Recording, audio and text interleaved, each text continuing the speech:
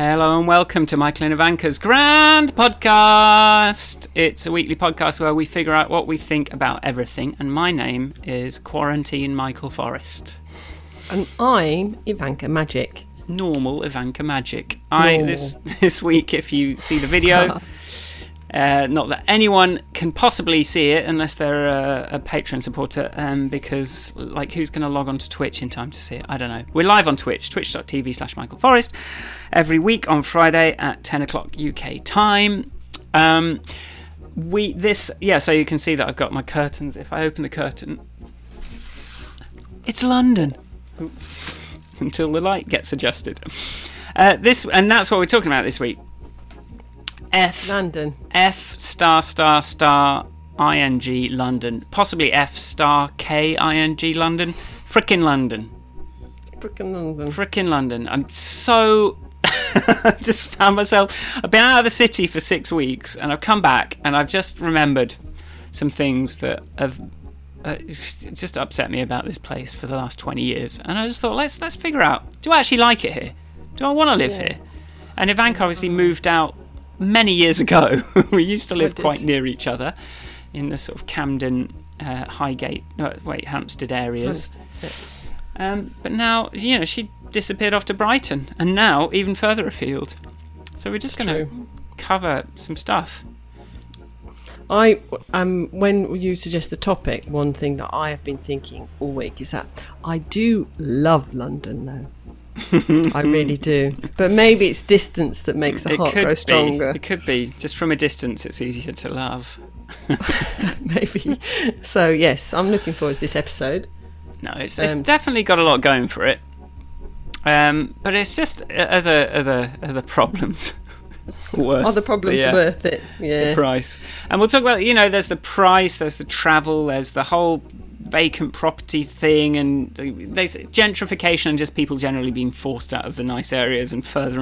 Everyone just lives further and further apart.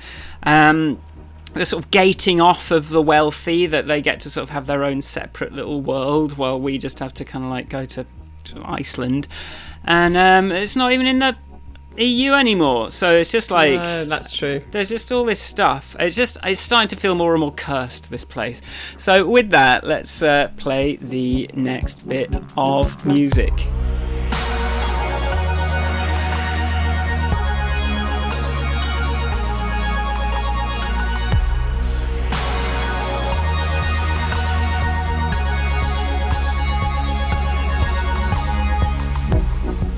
How's it going, Ivanka? It is going pretty well, I'd say. Holiday, Ivanka. Yeah, not quite. It just means that no one's expecting me at any particular time. But as my child pointed out, Mummy, it doesn't feel. It feels just like a normal day as I disappear off into the office to do a couple of things. I'll be back in a minute. So yes, there's always things. I'm doing them. And because there's still the book, there's still the... working out what to recommend this organisation that I looked at doing a bit of coaching training for, but it has been nice. Let me tell you, I'm doing every morning, wake up 5:30, take dogs out with Nick, then I come back and I might potter in the garden, tie up a few tomato plants. The tomatoes are in abundance now.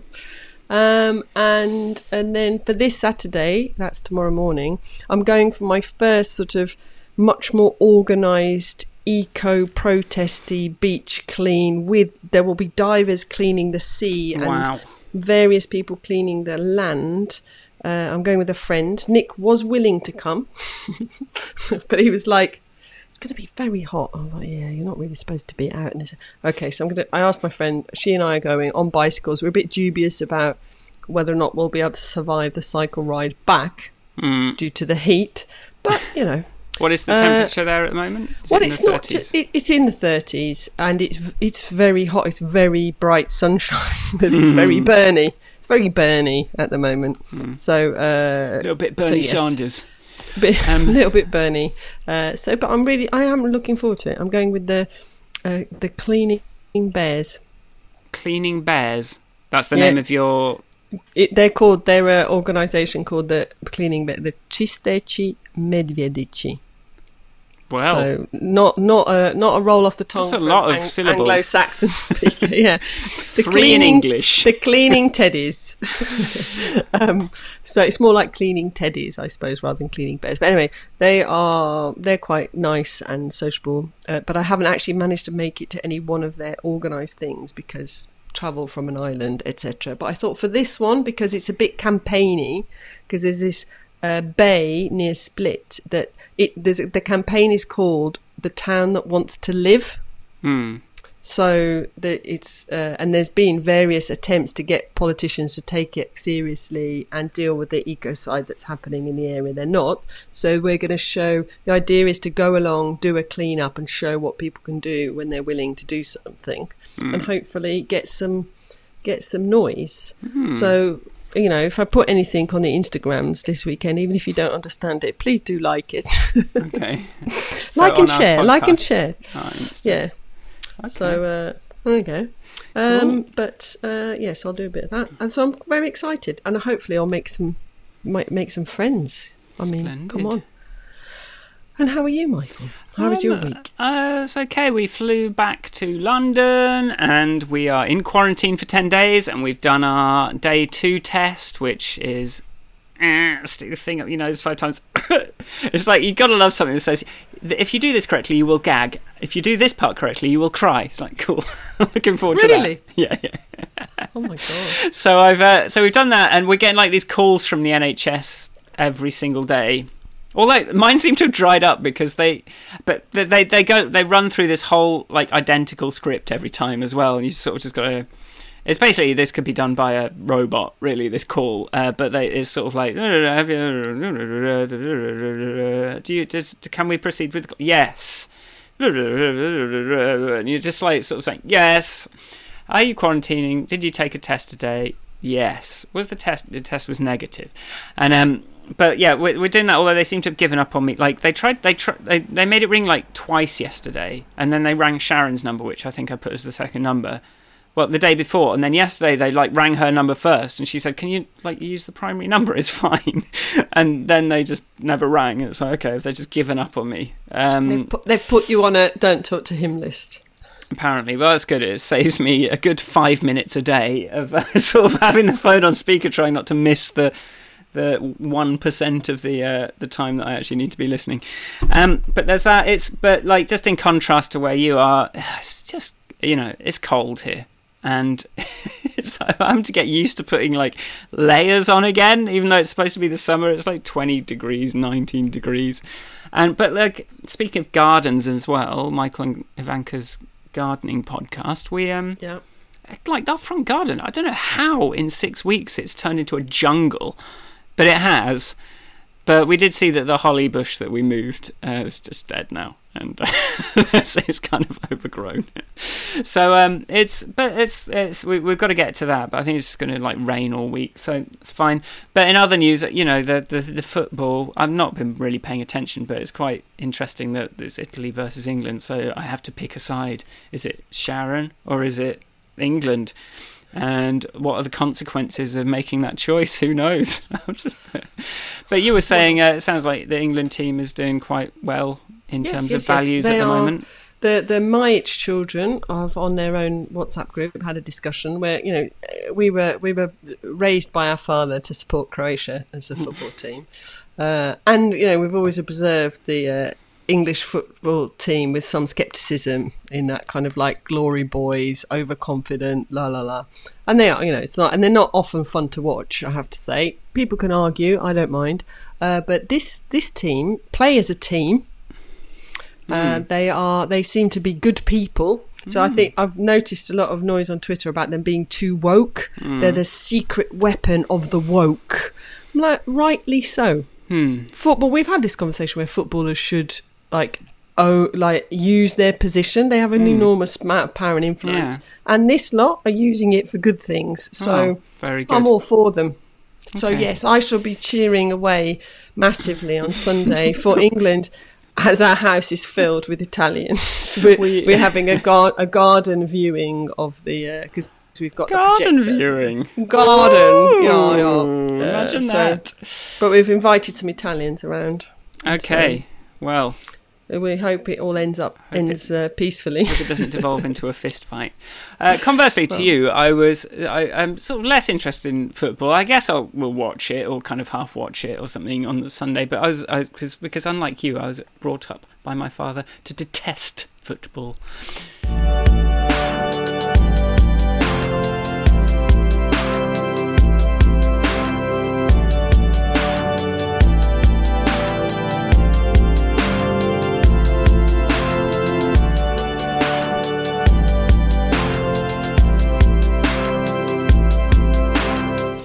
On the grounds of snobbery, primarily. So, London. When did you first move to London?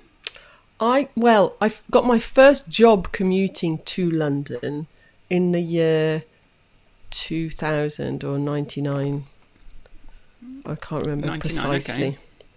So that's when I started commuting up from Brighton every day. And much has changed. So the first office I worked in was by the now non-existent King's Cross Thameslink train station. Right. And it was proper ropey in terms of location, office, all of that, but great place to work. And then, so that's when I started hanging out in London a lot. Mm. But actually moving...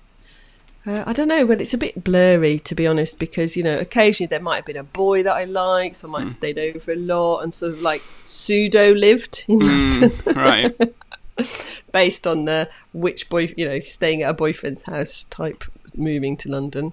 So, yeah, I'd say 99, 2000 is when I started becoming very at home in London. Yeah. So I was like 2001, I think, or 2001. So I guess we started around a similar time, but then you left back for Brighton in 2009 or 8 or 7?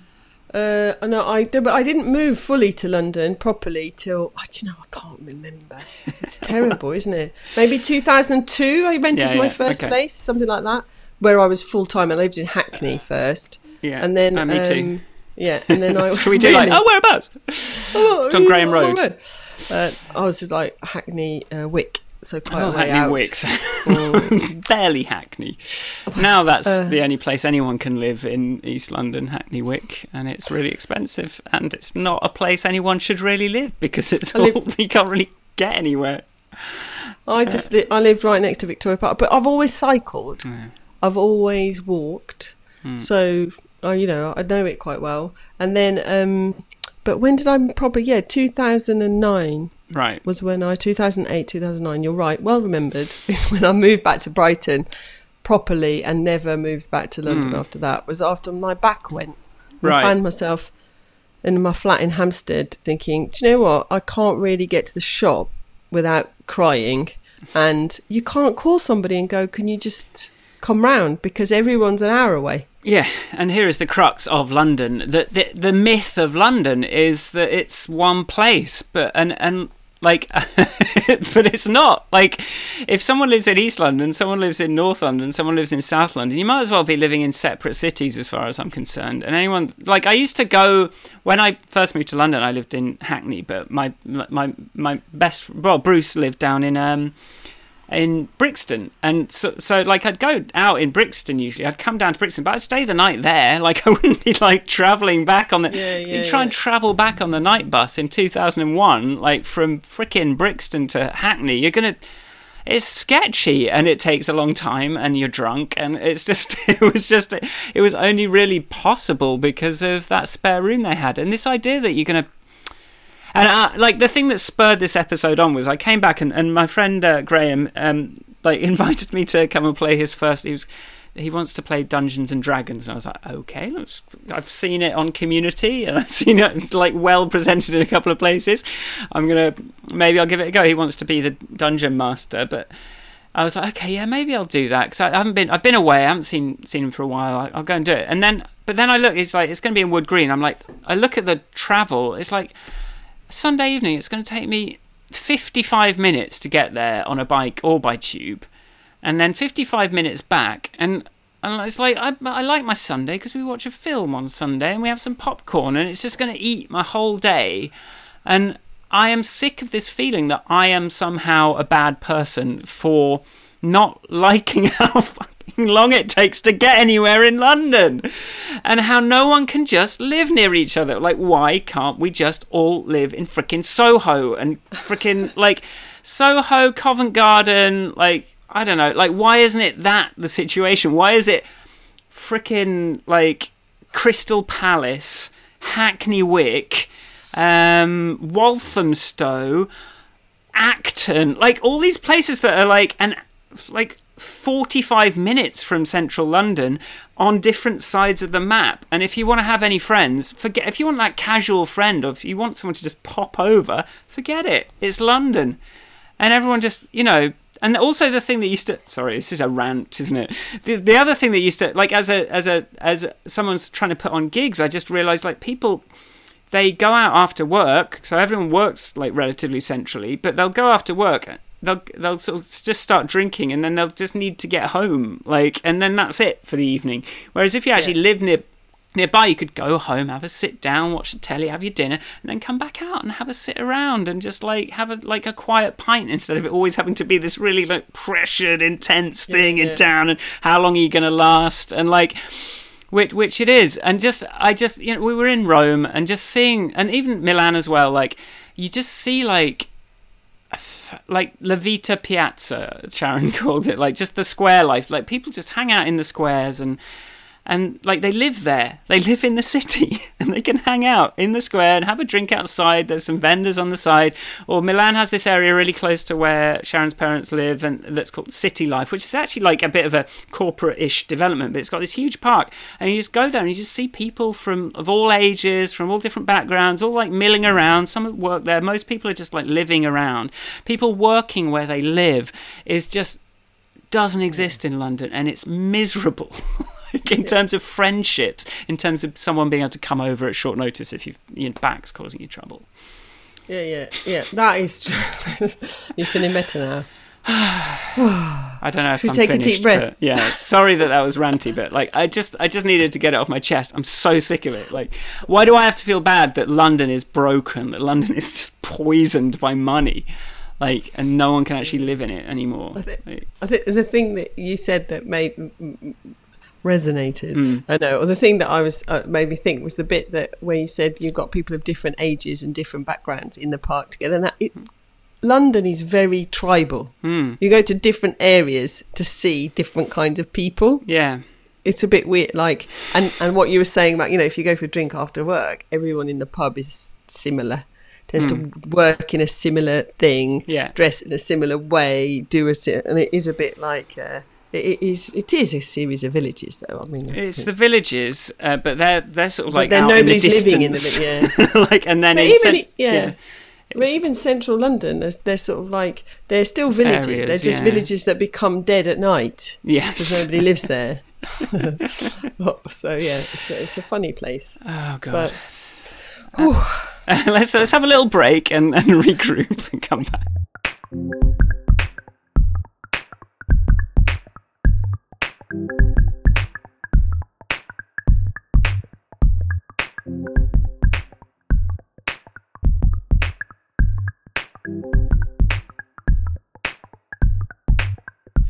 So, right, with that the main stuff off my chest.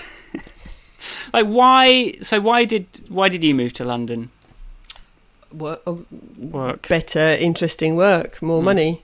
You had to earn. You basically needed to be. If you're going to commute from Brighton, I think even moving to London, you need to be at a sufficient level of seniority that you can get enough wages to cover the train. Right. Like it. But I think it's very nice to know your capital. I mean, you're talking about going from Brixton to Hackney to whatever, because I cycled everywhere, because I've worked in different places. I feel like I know, fundamentally, I can navigate approximately from there to there. I might know some short, like which part, where things are relative to each other, how to get them, some sneaky shortcuts, all of those kind of things, which I think is nice. It's nice to know your capital city. It is good to know it, yes. And there's lots of you meet lots of different people when you know, it's like these places become hubs, don't they? And you meet people from everywhere. Yeah. You work, you know, it's like it is like through work you definitely meet like everyone. Yeah. Like you're just pushed into this melting pot of different kinds of people, forced to make peace with your differences, and that is a wonderful thing about London. Like cycling, if you can do it, like it is it's a terrifying idea for most people, the idea of cycling in London. And I don't know, are you one of these people that puts on a suit of armour and a bright red, like a pink helmet and like cycling shorts and all that? I used to go for, when I commuted far enough, I used to go for the staying clothes that dried quickly. So I did have clothes to cycle in rather than clothes that kept me dry. That was my philosophy. Of especially, you know, cycling to LBI. Yeah. You know, everyone had their bike stuff drying in the basement, in the stinky basement. But, you know, it's like, it doesn't matter, you're only going to have it on for a little while. I'm not overly into visibility. Like, I flip-flopped with the helmet, but generally caution. But I'm quite I don't know, own your space sort of cyclist, which here goes down like a lead balloon. Everyone drives. There's zero right, they don't give you any. Cyclists and then, so if you're like holding your, you know how in a city they're like, especially in London, they're like, if you're going to cycle down, like cycle so people can't try and sneak past you. Own your space. Make sure they see you. All that kind of thing. It's important. And it's like, stay away from the car doors. Like, I hate the cycling lanes that connect to the car doors. That you're just like, one person opens their door and like, God damn it. Yeah, you've finished. But you know, I've had those. I mean, I really the one thing. I think cycling is a brilliant way to get about any city, but London is because it's actually geographically. Yes, you've got all those places you mentioned, all those outskirt villages are miles apart. But you know, a 50-minute bike ride is, you know, it actually can be quite pleasant. You know, like it's podcast in one ear. Like that's how I used to do it. But like I definitely agree. Like sorry, but like because I like when I came back from, but like the only time I haven't. So I like in terms of my London history, I moved here about 2001, and I lived here till now. So 20 years in this city, with 1 year living in Berlin, and that was like 6 years ago.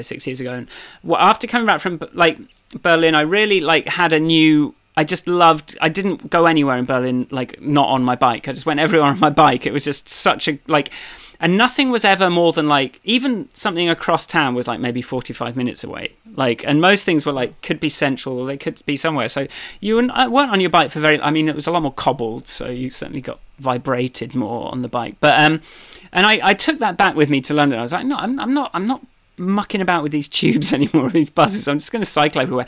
But like it's just that like to start off with, I didn't want to cycle in the central London, but then I got a job that made me have to cycle through Soho every now, and that was like, okay, well that's now I've got no choice and I've just got to do it. So I got practiced at that, which I would never have done. But I'm not someone that wants to put a helmet on or do all that stuff, because I don't like this idea that cycling is this sort of danger sport. It should be something that's normal. And there's a brilliant video by Jay Foreman, like, why isn't cycling normal in London? Why is it like so many, like, I wish it was like these other cities where it's just people on their bikes, not like people in lycra, like cycling around, like shouting at people who are like, you know, driving past them. But it's 50 minutes, it's an hour and 10 minutes, which I embraced to start with. And I did have a commute for a few weeks, like a couple of months, where I'd go like an hour each way to Tower Hill. And I got into a zone with that. There was a podcast I listened that had like 200 episodes that I just kind of got through all of those. Just one ear, just like, I'm still aware, but I don't, like, some people cycle with noise cancelling headphones in. I'm like, what are you doing? What are you doing? But then, like, I did it at night, and there is a cost to it. Like, I like injured my like hamstrings cycling back from Hackney Wick for some like night out, and like ever since then, I'm like, it's not just I can't always justify getting on my bike for an hour to go somewhere and then on my bike for another hour to come back, because it is just a little bit too far. And then if there's, I don't know, if you kind of like lose concentration for a second, it can have consequences that are really bad. And I never felt that way in Berlin. And I think it's just not quite viable, London, that way. And I think Go on. Sorry, maybe Ubers everywhere is the way to do it, but that's stupid as well. No, I do having a Brompton, which I thoroughly enjoy. I thought that was a load of nonsense so I borrowed one, same as my introduction to the Kindle. But it is brilliant because you can sling it in a taxi if you're tired. Yeah.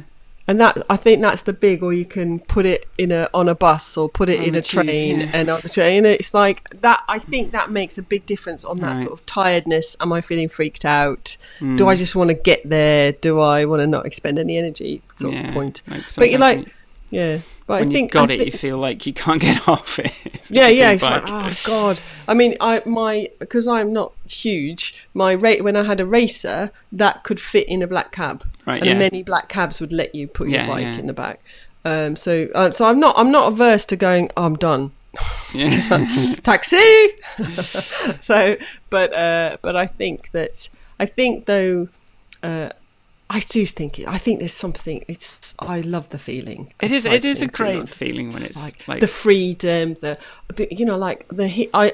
things that I love about London. And like if I coming up from Brighton, come into Victoria Station, and now I need to go somewhere for work, pretty much anywhere I need to go is going to lead me through St James's Park, Buckingham Palace, Trafalgar Square, Covent Garden. These are beautiful places. You get to go through some amazing parts, some real proper, people travel to come to these sites, and you're just like walking to work. I mean, when I was pregnant, I had a job on High Holborn, and so I'd walk. It's like a 50-minute walk, but it was a beautiful walk. There was no ugly bit. It was like, yes, look at me. This is my walk to work. How amazing is this? This is very true. This is definitely a good point. Like when my commute, it literally took me past Buckingham Palace every day and through Hyde Park, through that lakes, and it was just a really nice route. I'm seeing some red. I hope this stream is okay. But also but I think in terms walking is another thing. Like my favourite period of living in London would have to be when I lived in Shoreditch, near the top of Brick Lane, and I did this what's your walking score of your area, and I put it into this website, and it was 100. You can walk to everything, and just being able to go to do my Christmas shopping, I could walk to Spitalfields Market and do 2 trips. I could go to the shops to buy some jeans and try them on at home and bring them back. And people would go out around there, and I would bump into people, I would see people. And if I had I got invited to do some talks about my app, and it would be in the area because that's where all the cool companies were. So I'd just have to walk around there, and it was 10 minutes away. And that was a great period. But there's also that feeling maybe I'm 10 minutes from the station, but my 10 minutes walk is through Spitalfields Market and through shops and nice place. Things, Liverpool Street, and it's a really nice place. And so that's something where I am now, it's 10 minutes to the tube, but the walk to the tube is grim. It's Harrow Road. It's just and so this area I couldn't commit to doing without a bike, because I just need to get out of the range of it. It's weird because it's quite central, but it's sort of a weirdly forgotten zone of I don't know. And if anything, it will become Edgware Road, I think, eventually. But it's a strange place. But just this feeling of I don't mind if my time to travel somewhere is taken up with beauty, and feeling you get a cab, even you can get a taxi from South London to North London, and you're sort of coming across the bridge and all the lights and all the fantastic things that you can only get in London. And that's I don't mind that. But it's more I've got to go around the top of London through Cricklewood to freaking I don't know to get somewhere. It's just that's where I'm this is not giving me anything. I think it's I think on that whole quality of life in London, I think that's tricky unless you have moved out to a particular place. I know I've got groups of people that have moved to Walthamstow or Crouch End or what have you.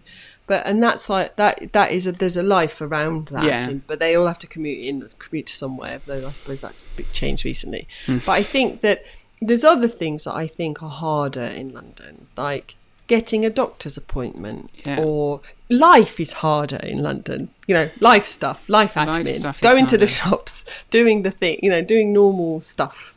Just life admin, I think, is the best summary of it. But I've also think about working in Millbank Tower. Yeah. Never mind the circumstances, but the actual view. Yeah. The walk along the river, the being so close to the Tate Britain, and being able to go in and have lunch there. And London, when you've got money as well.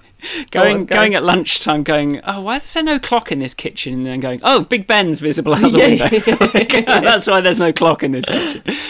Exactly. And it's these are that. But I think also being able to, I think London has a lot of loveliness to offer you, especially if you've got some money and cash to burn. But I kind of sometimes worry, only if you've got money.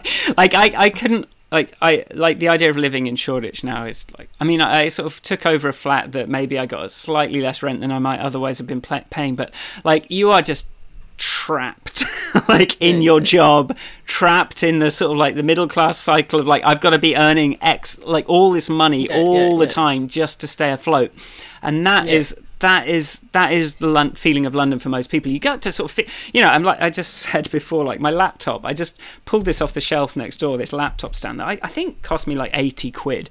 And there was a period in my life where that was because I was earning so much money just because I had to, because my rent was $2,000 or 1,500 quid, in that kind of area.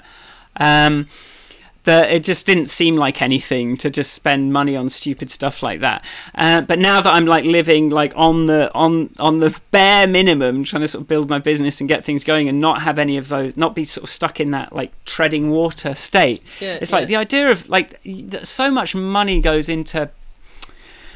It's so expensive, and it's really hard to do anything without having money. I mean, when I started, I had a job in London Borough of Newham, and I used to just have to I used to get the Zone 2 and 3 travel card and just kind of sometimes just go through central London and just I'm saving money on travel cards every day because it's the only way to get to work. And sometimes I'd forget and just have to walk behind someone at the turnstile and stuff like that just to get to work. And so with no money, it is not a friendly place. No, not at all. No. Let's have a break.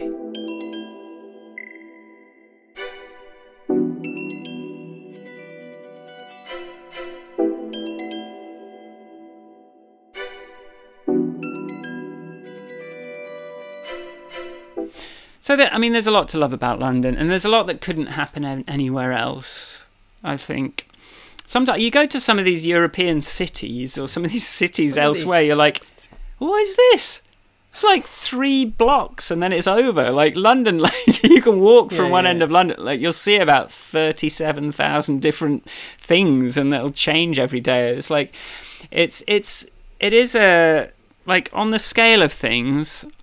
Even compared to, I haven't been to loads of big cities, but thinking about Hong Kong, Hong Kong's an impressive city. Actually, I think I prefer it in some ways, but I there's less of that sort of what I like about London, and what made me fall in love with London, was that people seem to be awake.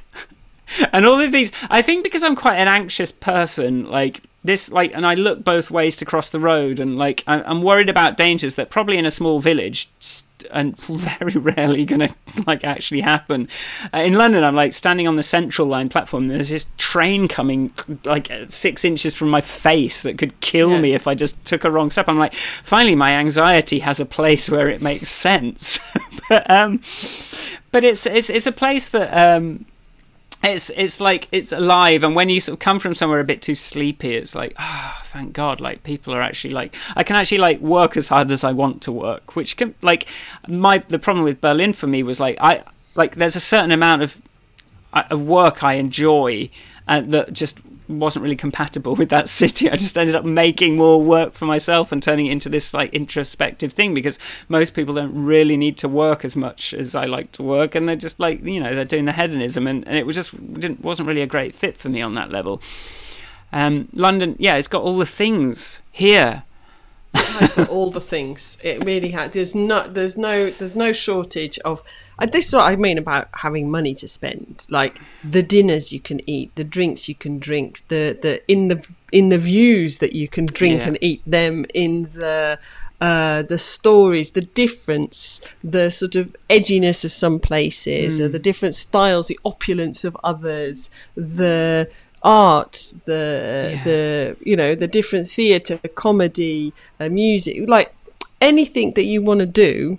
You can just fill your time, and I think it's a wonderful city, a brilliant city to walk through on your own. Like walking through on your own, there is just so much to see and so many different people to look at and be part of. I love it. In that way, I absolutely love it. I love the parks. It's like, New York has got Central Park, but that's about it. London is just, every civilized amount of time there's another lovely park. Yeah. And there's another amazing park with this well-established, well-kept park with, it's just with, like, historical architecture surrounding it. And we can go through the, what was stolen. It's so full of like iconic imagery. It is. It's like it's a postcard. It's walking around in it. It's been there for a long time. It's just. I think it's a you see there's like everything's happening here in I mean I do want to talk about good things about London, but there is this idea that it being in London is this nebulous concept of London, but the sad reality of it is if I live in Maida Vale and one of the best comedy clubs is in London, but it's in Greenwich, like that it might as well be in Liverpool. Might as well. Yeah, I agree. Yeah, but of course there is that. And then you ask yourself, okay, all this theatre's available, but how often do you go, or how often do you make a point of going? And in fact, I've come up to London to do more things, and even to some extent, than I have when I'm organising when I live there. But I also think like it represents a time in my life where I was full on like you say, working really hard, going out, partying, drinking, all sorts of, like I mentioned drinking probably too. It is that sort of let's do this, let's try this stuff. Let's do this, I think that was one thing when I quit drinking, and like I'd go to the pub with people and they just wanted to stay till closing time. I'm like, we could go somewhere else, we could see some more stuff, like why don't we do that? Like we're in Islington, we're in Angel, we're in somewhere interesting, like I've heard about this thing, or you can see something really that you would not see anywhere else, and it's just normal. And if you have got money, you get to there's this thing of like you can go to like the Scala or like some of these venues and see some acts, but it is, you are like herded in like cattle. Maybe COVID will change that forever. I don't know. Like some of these places, like you see a band, and you're like, there's nowhere to move. Like, and you sort of go, you see there's a little balcony, and you go, you need the money to be able to go in the VIP section just to get a normal experience of this event. And you realise that there's this stratification of London that you really need to like spend like a lot more money just to get something that you might this might be normal anywhere else, because it's like there are a lot of people here, and a lot of people want to go to that gig or don't want to go to that. It's pretty intense. Like if you want to get a ticket to something, you better buy it straight away. Like if there's a big band playing, and then you're going to be like not treated like a human being when you go in. Yeah. But then I wonder if I'd have worked anywhere else between my, how was I, maybe 23 when I started working there, and then all the way till the COVID. It's like it represents a time.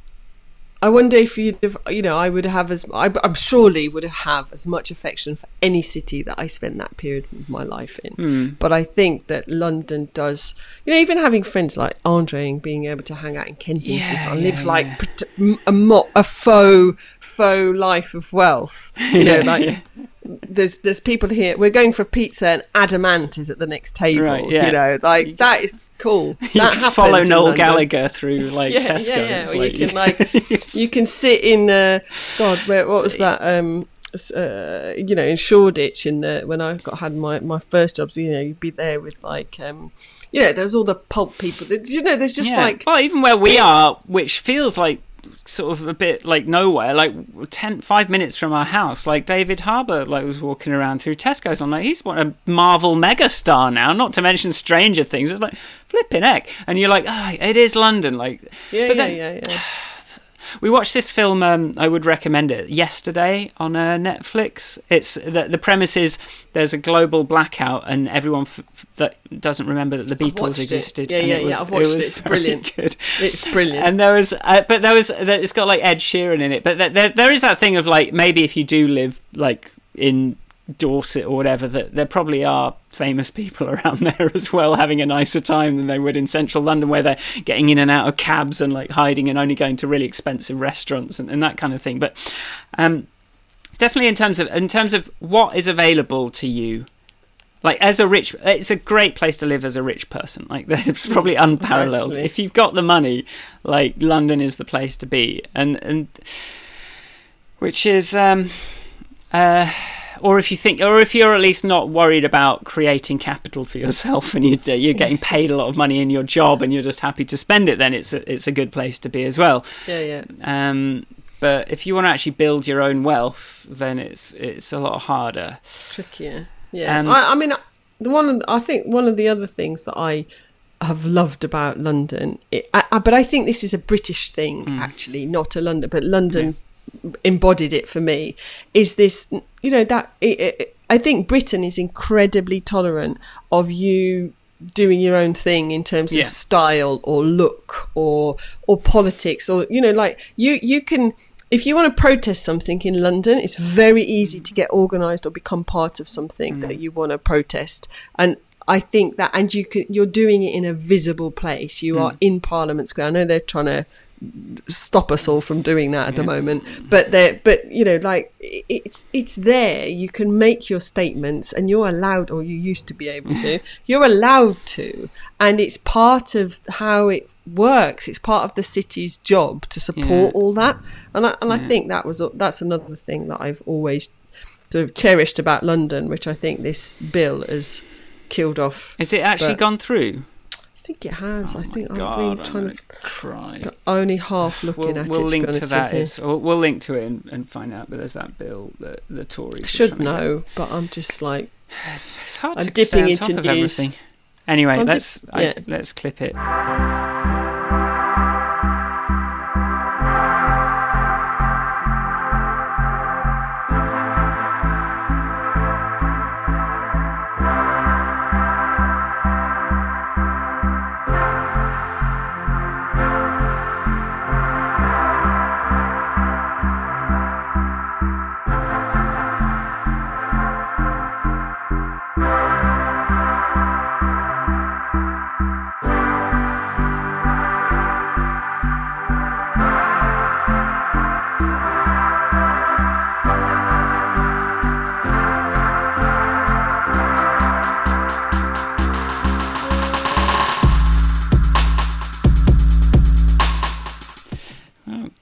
Sound as good as I remembered. Right, believe it or not, from what that was, before I moved to London, I moved down because it was the place to be as a band. It was a place to get discovered as your band, and I had my band, and we were excited. We were going to move down to London, because of the tragedy with my mother, my granddad, and I did have a little bit of money that I was burning a hole in my pocket that I inherited from my granddad, that let me move me and my friend down into a flat in Hackney. So I don't think I could have done it without that. But we came down to do the band, and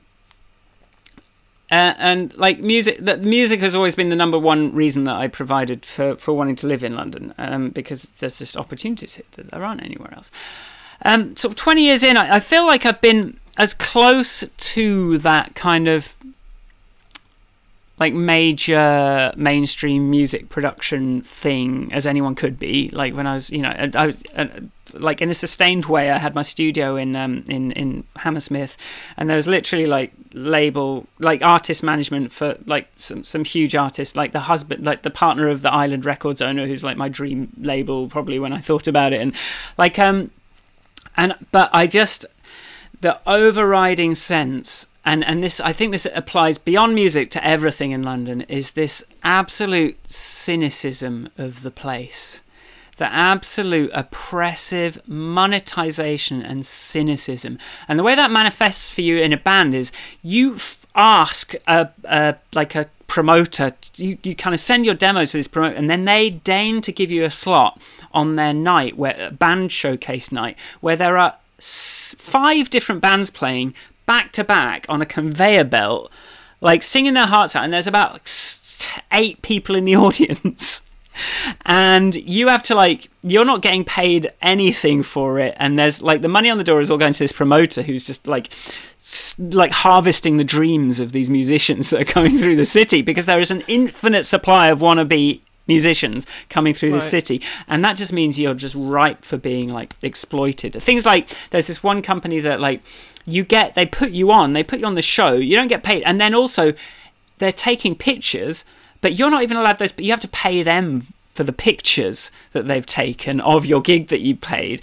And it's just absolutely, I think like you see it like modelling agencies and all these things, people come down with the dreams, and there is just a cynical system to just harvest you and spit you out. And I don't know that anyone's actually finding success through that conveyor belt, but if you come from a small village or like the provinces into the city of London, it is just going to like ruin, it's just going to like rinse you out. Yeah. And you're going to realise that your dreams aren't nothing and no one cares, and you just have to have a normal job in marketing, like it's like, or you're just going to like go under. And that combined with, and another perspective on that is like, I just remember being in Berlin in Maus und Maus's studio. Yes, that was the greatest weekend of my... No, it was a good weekend for me. But just being in their studio and going, like seeing this little empty space in the middle, like this atrium thing that I couldn't tell if you could get out to. So that's a nice place for a barbecue. And I'd probably told this. And then like you go, why am I...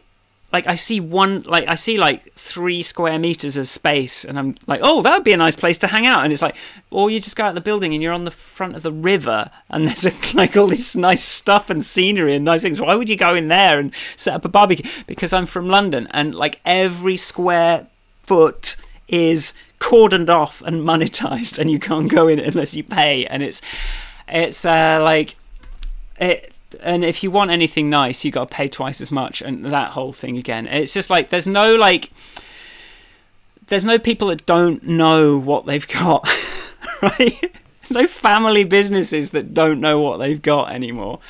They're just doing a good job because they love it, and they don't need to rinse you out and be really cynical with you. Anyway, I just talked for 10 straight minutes, and I'm going to let you talk. Well, no. I think yes. I think a lot of what you're talking about is modern life, but London sort of crystallizes it. It's like this distilled the good and the bad and everything all in one place, and it's like it's just so. I think it is a hard place to live, but it's an easy city to love. I think it's just full of joy as well as misery, isn't it? Yeah, I mean, there's things that couldn't happen anywhere. Except that, but no, they couldn't. But there's like there's I mean, it makes everywhere else look a bit provincial. And, it does. Yeah. It's like there's anyone listening from Rome. Even Rome seemed like quite like easy. Like it seemed. I mean, I was there when it was just opening up from lockdown, so it wasn't like super crowded. But London is uptight. You know, you were talking about the cynicism. It's all that affects every job. When you say, "Oh, just a normal job in marketing," I don't think there is one in London. Do you know what I mean? Like where you know, if you like, everyone's like. Kind of like rabid with their sort of like, I've got to London, I've got to make this work, I've got to manage, I've got to make enough money to stay in London, I've got to be more. It's Rah! It's like everyone is literally and figuratively on coke. Yeah, They're and like, I'm contrasting that with like being an artist and being a creative person more than like, and trying to make a living as an artist more than like, and what to me that getting a job in marketing means suddenly the most important thing in the world to me is whether this shampoo has the right creative on the first stage of the campaign, and I'm going to work till 10 o'clock at night every night. Because nothing matters more, and I'm never going to go home, and then maybe I'll be fine. Like like the jobs aren't like you can't actually get a job until you're. I guess it's the same with music. Like you've got to actually be willing to like sell your soul to it. Thankfully, not in the way Americans do. But I think London is quality. The BBC's come out like quality. The science, there's all these things that are just like done really well. And I think that's the bit, and that comes also at a price. So if you want to go, I was thinking as you were talking about, I was like, all of what you're saying is true, and there's rough sleepers, there's homelessness, it's dirty in places, there's all sorts of stuff going on. And then but at the same time, like the last time I was able to take my daughter up, we went to the Tate Modern, where was like there were these wonderful, like they'd just done the Paddington movie, and there was all sorts of stuff on the street to do with that, and she was mesmerised, and she rolled around in the Tate Britain on the down in the hall, which are the Turbine Hall or whatever it's called, because I've forgotten my words because it's been 700 years since I was in London. And then and we just had there's just things for her to look at, and it wasn't some lame ass provincial you can one room exhibition. What you can happen across is just incredible, and like you just leave the house and you walk around and it's like, oh wow. And there is definitely that. So I think is what I'm trying to say is that we should end this episode on a high. Okay. It's just my with heart some is love. My heart is. I'm just trying to decide whether I want to break up with this goddamn city forever, and just move. Because I just think I want to be in Europe, and I just want that square life. I just want that. You want square life? It's just like how many more we only get one or two more chances to move in this life, because it takes years to actually create any connections. But like I literally saw my friends more when I lived in Berlin than I did when I lived in London, because they'd made a special trip and they knew I lived there and they'd come and find me. And it is so weird. But I know you want to leave it on a high. I don't know what the high is for me. It's breaking my heart, this city, and I don't know what to do about it. So breaking up with the city is quite I think that's. I hadn't. Now you've framed it like that.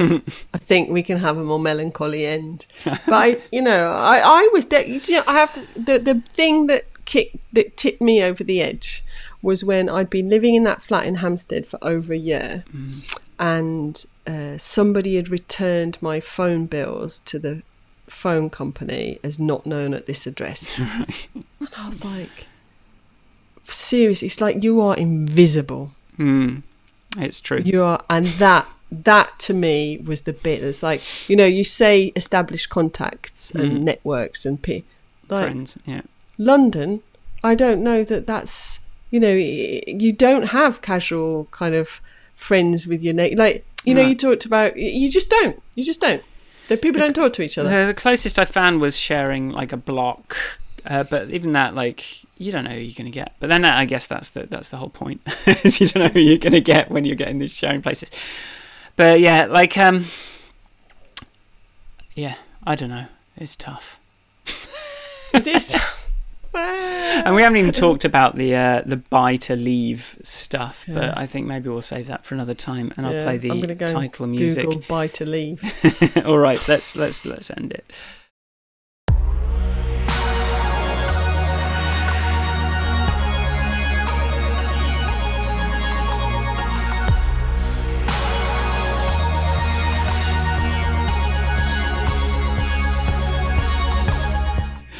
It's like an abusive partner, isn't it? It's like they give you things, they give you a diamond and then they kick you in the face. It's like, I mean, I don't know what that metaphor was. They give you a nice meal and then they kick you in the face repeatedly. Whoa. But you go, but the meal was nice. I didn't mean it. Yeah, I think it's, I think it is. Breaking up with the city, that's a big ask. We'll see if it's going to happen. I think 20 years is probably long enough for me.